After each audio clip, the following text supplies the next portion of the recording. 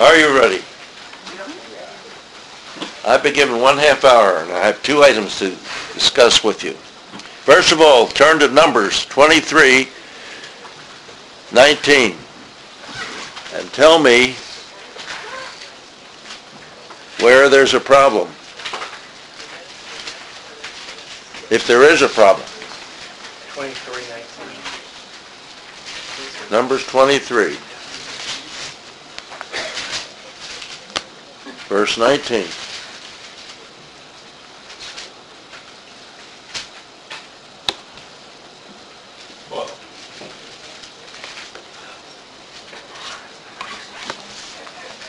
Remember now, we have Jonah announcing that Nineveh is going to be destroyed 40 days. And it doesn't happen. God changed his mind.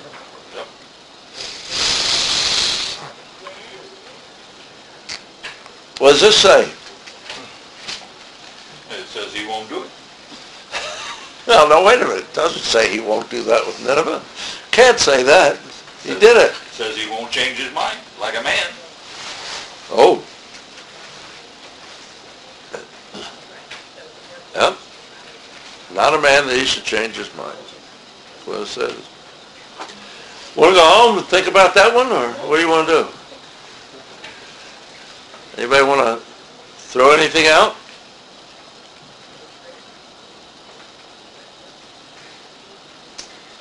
One thing to note is that this is Balaam speaking. I can't quite hear you. One thing to note is Balaam speaking. Okay? That doesn't necessarily mean what he's saying is the truth. It's something he's saying. It's true that he said it. It's a narrative. He had to say it, though. Uh-huh. He wasn't free to say what he wanted, was he?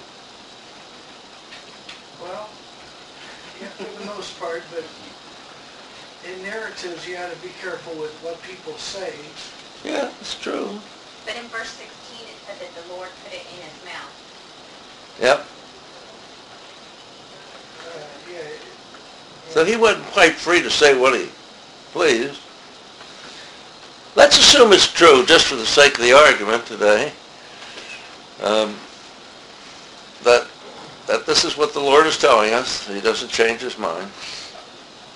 But also at the end of the verse he says, and will he not make it good? By Nineveh repenting, isn't that good? Well, One translation says fulfill it.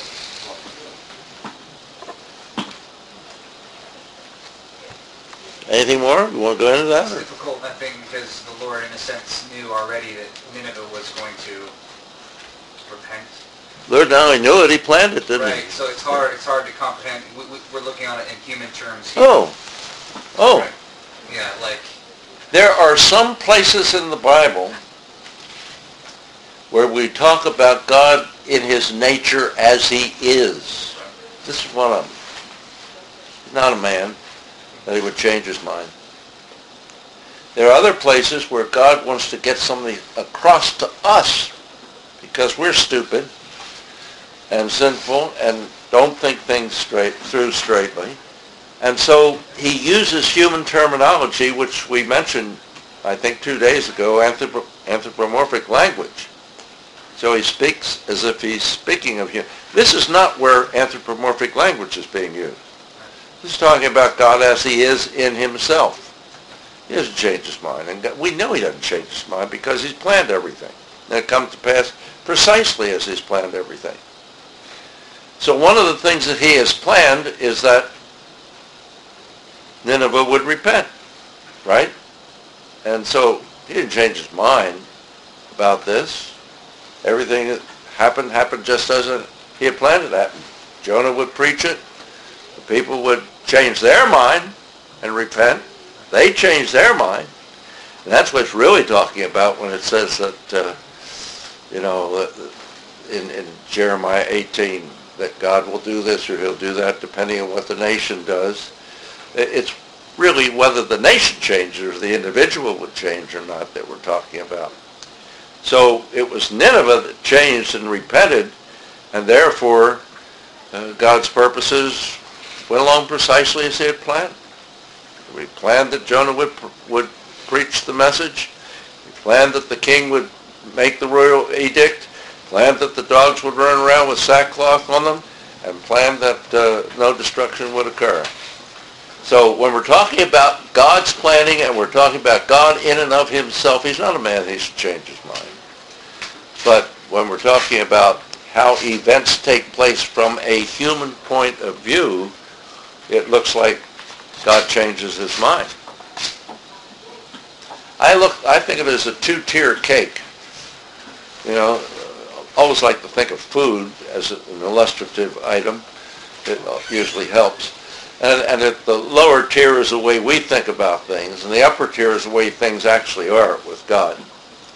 And the way we think about things, and we have to think about them that way sometimes in order to even understand anything. God has to talk to us in that kind of language, or we don't understand, because we're finite, we're sinful. All the problems we have in understanding are there.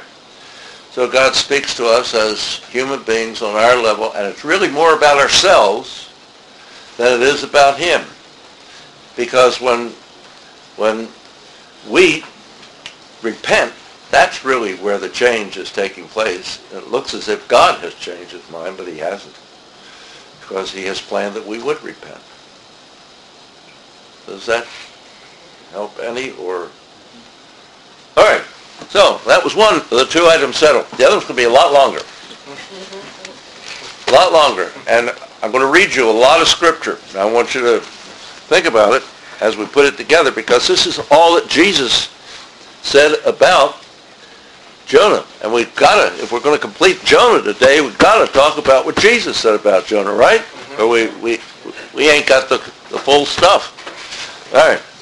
So we're going to start with Matthew 16, 1-4. I'm going to read you a lot of passages, and then we'll talk about them if there's time. 16, 1-4. Pharisees, Sadducees came testing him, asking him to show them a sign from heaven. We can skip the next little bit and go down to 4. An evil and adulterous generation, he says, seeks a sign.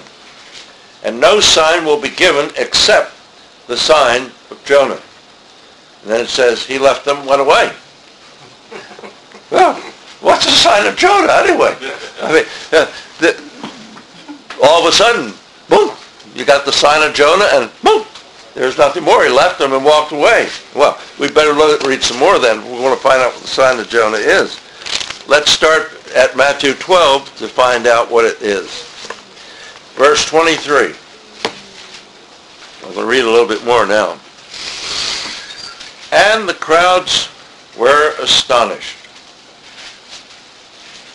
Are you all ready? I mean, you all there and everything? No. Crowds were astonished. And they said, could he be David's son? But when the Pharisees heard this, they said, how can he cast out demons? He can cast out demons only by Beelzebub, the ruler of demons. Now, because he knew their thoughts, he said to them, and we're not going to talk about his knowing of thoughts, that's a whole other cruise. Now, because he knew their thoughts, he said to them, every kingdom that is divided against itself comes to ruin, and every city or household that's divided against itself won't stand. So if Satan is casting out Satan, he's divided against himself. How then will his empire stand? If I cast out demons by Beelzebub, God of flies, by whom do your sons cast them out?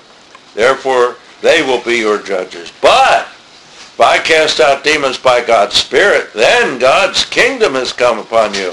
Or, let me ask you, how can anyone enter a strong man's house to steal his possessions unless he first binds a strong man? Then he can rob his house. Whoever isn't with me is against me. Whoever doesn't gather with me scatters. So he really bound Satan in order to steal his people and convert them. So then I tell you, now this is the conclusion of this sort of thing. So then, I tell you, all sorts of sin and blasphemies will be forgiven people, but the blasphemy against the Spirit will not be forgiven. That's simple what that was, saying that the Holy Spirit was a filthy spirit like Beelzebub. That's what the blasphemy against the Spirit of God was, saying that he can't cast out demons by the by Beelzebub when he really cast them out by the Spirit of God. So that's not what we're dealing with. We're dealing with Jonah. Whoever speaks a word against the Son of Man will be forgiven, but whoever speaks against the Holy Spirit won't be forgiven, either in this age, that's Jesus' age, or in the coming age, or a coming one, which is our age, of course. Either consider the tree fine and its fruit fine, or consider the tree rotten and its fruit rotten. Trees are known by their fruit. You brood of vipers, how can you speak good things when you're evil? The mouth speaks from what the heart is filled with. A good person brings out good things from his good treasure, and an evil person brings out evil things from his evil treasure. I tell you that on Judgment Day, people will have to give an account for every careless word that they speak. You will be declared righteous by your words, and you will be condemned by your words. Then some of the scribes and Pharisees responded by saying, Teacher, we want to see a sign from you. But he replied to them by saying, An evil and adulterous generation seeks a sign. So no one will be given to it, except the sign of the prophet Jonah. For just as Jonah was in the belly of the sea creature for 3 days and 3 nights, so will the Son of Man be in the heart of the earth for 3 days and 3 nights. The men of Nineveh will stand up at the judgment with this generation and will condemn it. They repented at the preaching of Jonah, but now there is something greater than Jonah that's here.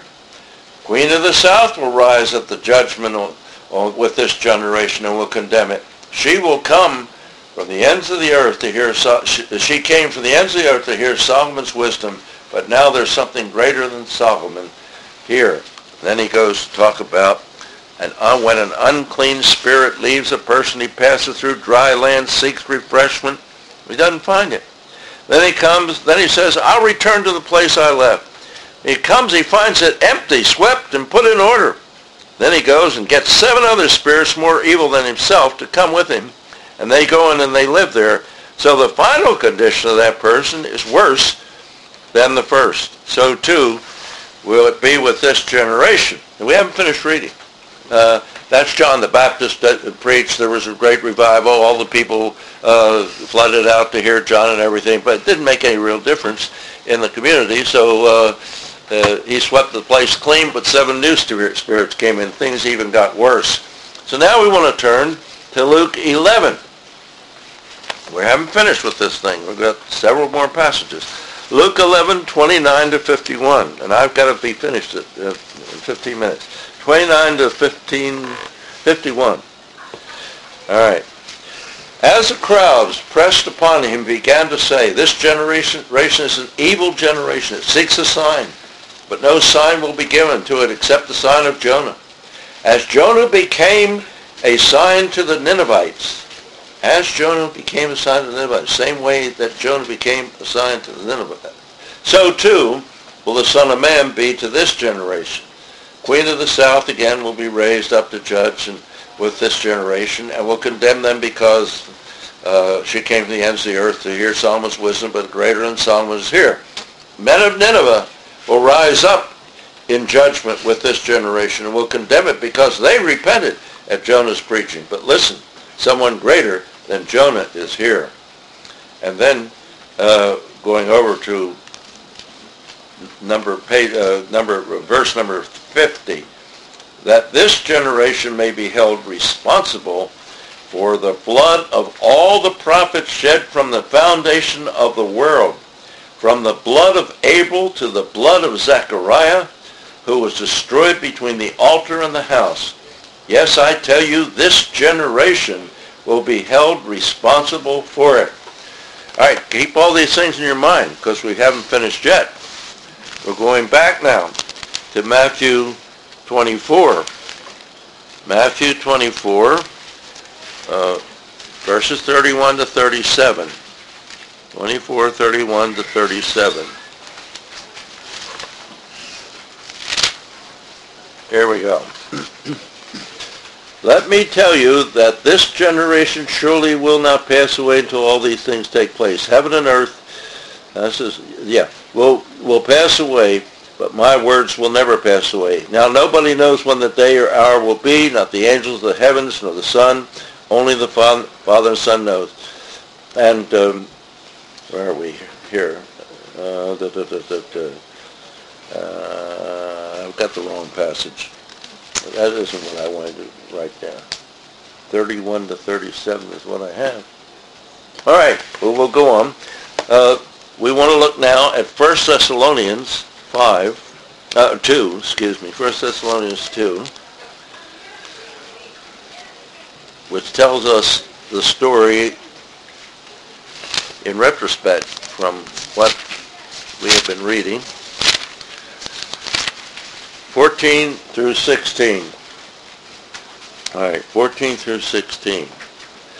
You, brothers, became imitators of God's churches in Christ Jesus that are in Judea, since you suffered from your own countrymen the same things that we did from the Jews, who killed both the Lord Jesus and the prophets and drove us out. They displease God and oppose all people by trying to keep us from speaking to the Gentiles, that they may be saved, thereby always filling the cup of their sins to the brim, but wrath has overtaken them at last. All right, all these passages now are talking about the same event. They're talking about the fact that the Jews, unlike the Ninevites at the point at which Jonah preached, the Jews had filled up, just about filled up the cup of wrath. The Ninevites had not yet filled up the cup of wrath, and God brought repentance to them temporarily. Eventually they did. He destroyed Nineveh. Today it's a heap of stones and dust and nothing but the old walls in part. But at that point, they had not yet reached that stage where the cup of their iniquity was full and brimming over. The Jews were so close to that point that they had the message preached to them, yet 40 more years and Jerusalem will perish. It was 40 years from the time at which Jesus spoke these words that the wrath of God came down upon those people. And as Paul said in that passage in Thessalonica, they have filled up their cup.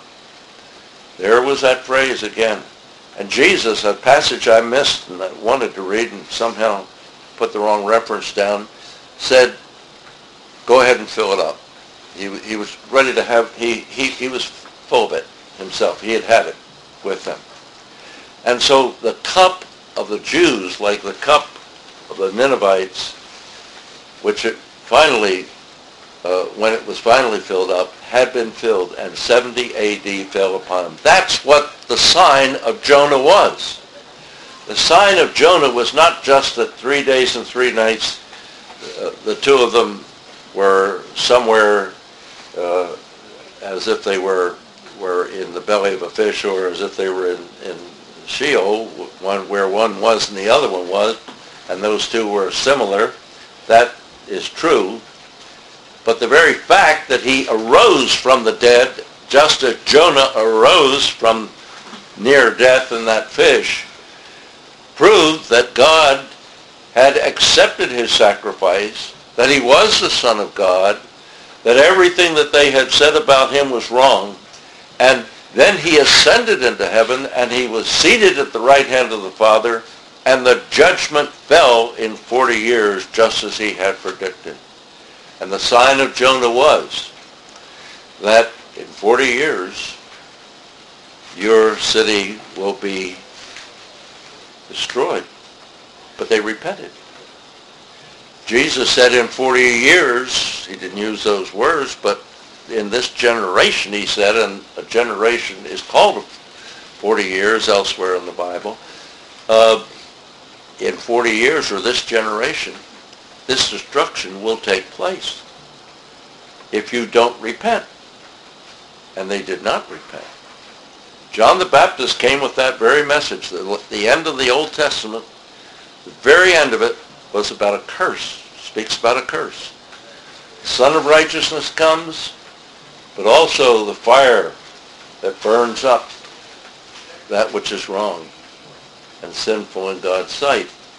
And John came with that message. He came speaking the message of good news. There's one coming after me. I've got a message that you should believe and you should trust in him. I mean, he's the one who's going to take away the sins of the world. He's the Lamb of God. Some trusted and believed, but many of them went through the routine and did not believe. And that generation just got worse because there was a kind of change that was not a real change at all, and the judgment fell upon them.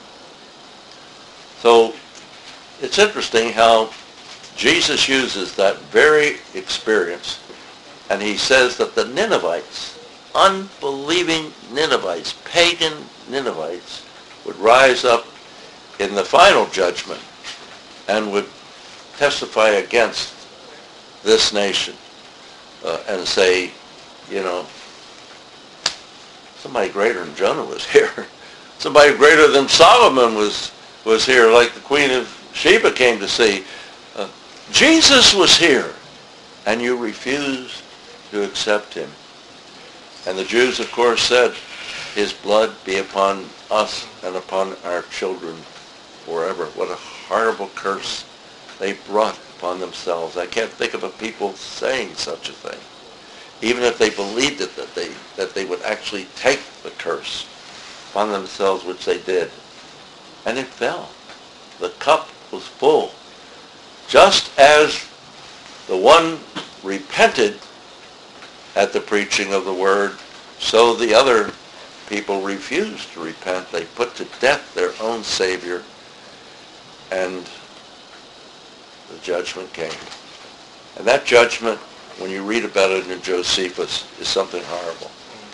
You can read about it in Deuteronomy 28 if you want to, predicted, because God told them right at the beginning what was going to happen if they did refuse. He told them they'd be eating each other's flesh. That's what he said. And Josephus was there. He saw it. He reported it. He was on both sides of the fence. In God's providence, this man was brought into the situation in such a way that he knew everything that was going on in that destruction of Jerusalem. He was a Jew. And he tried to fight against the Romans. He realized the cause was hopeless. And he went over to the Romans. So he knew it from the Jewish side. He knew it from the Roman side.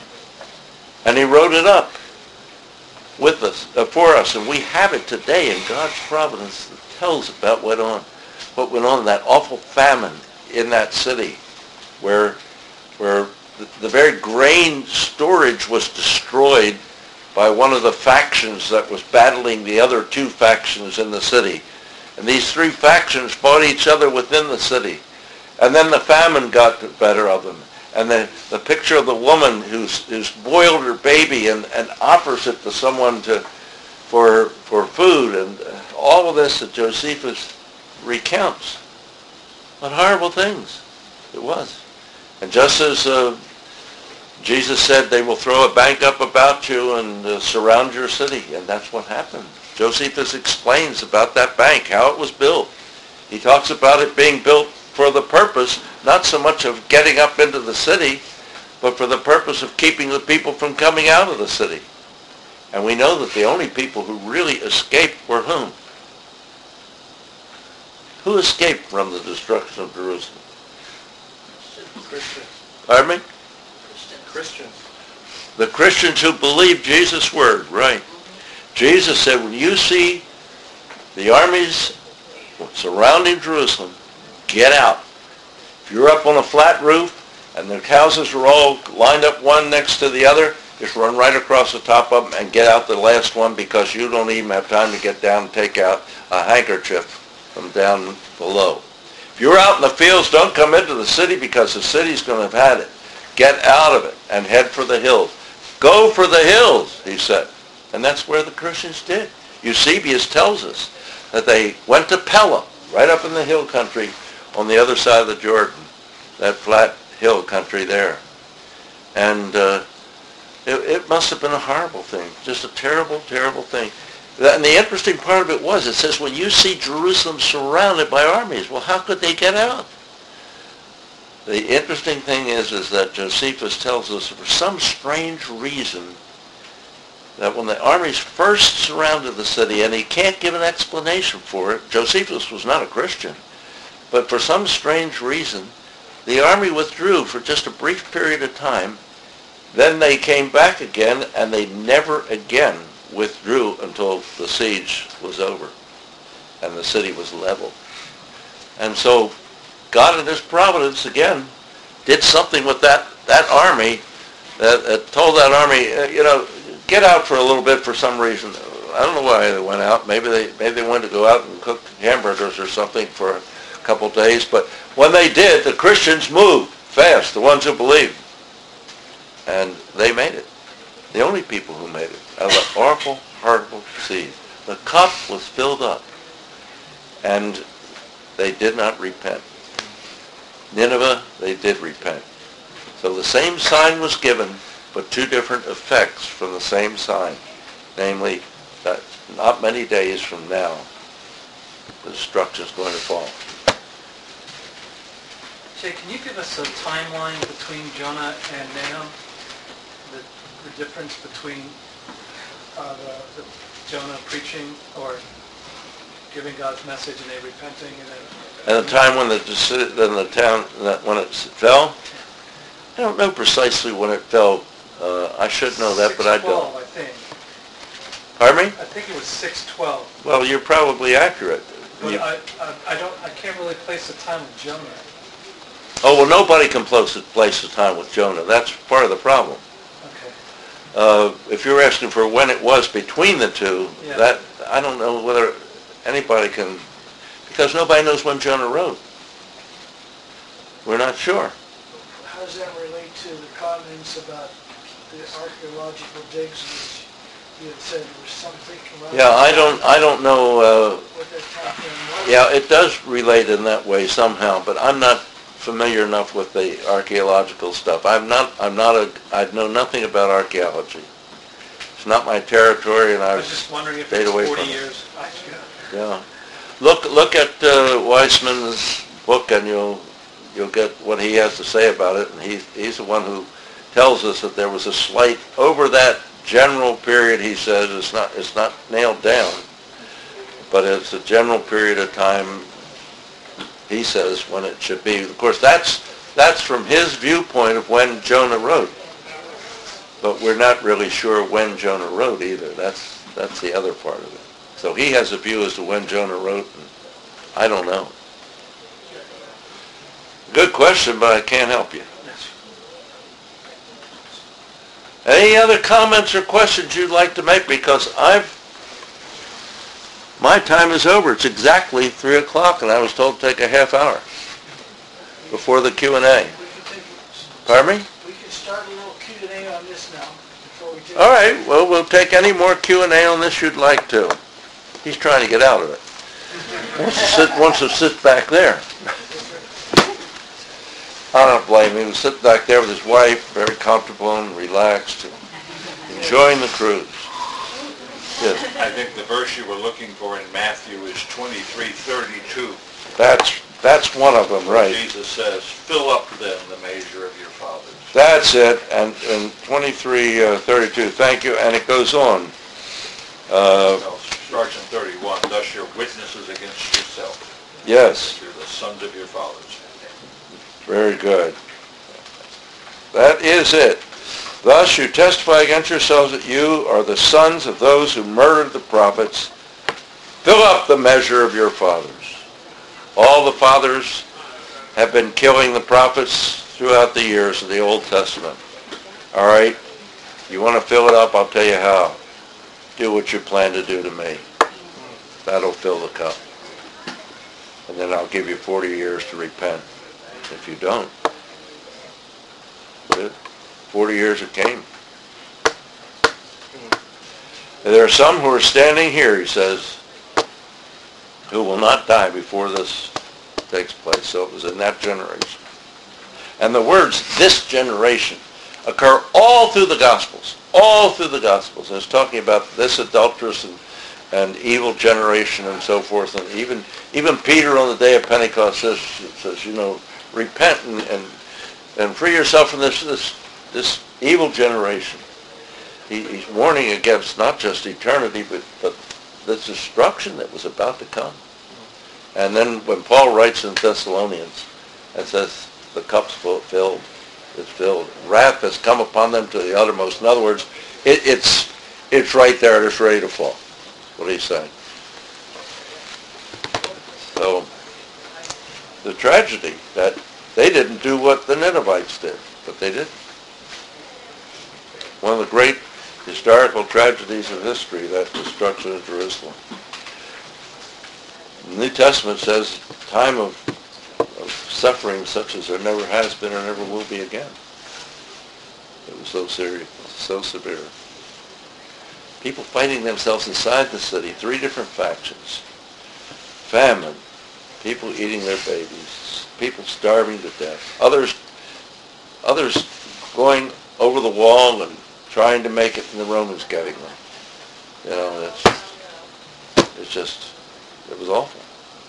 Horrible experience. What would you say to the common critique of this interpretation, this preterist? What would you say to what? One of the common critiques when we would say the time of trouble such as never will be seen again. And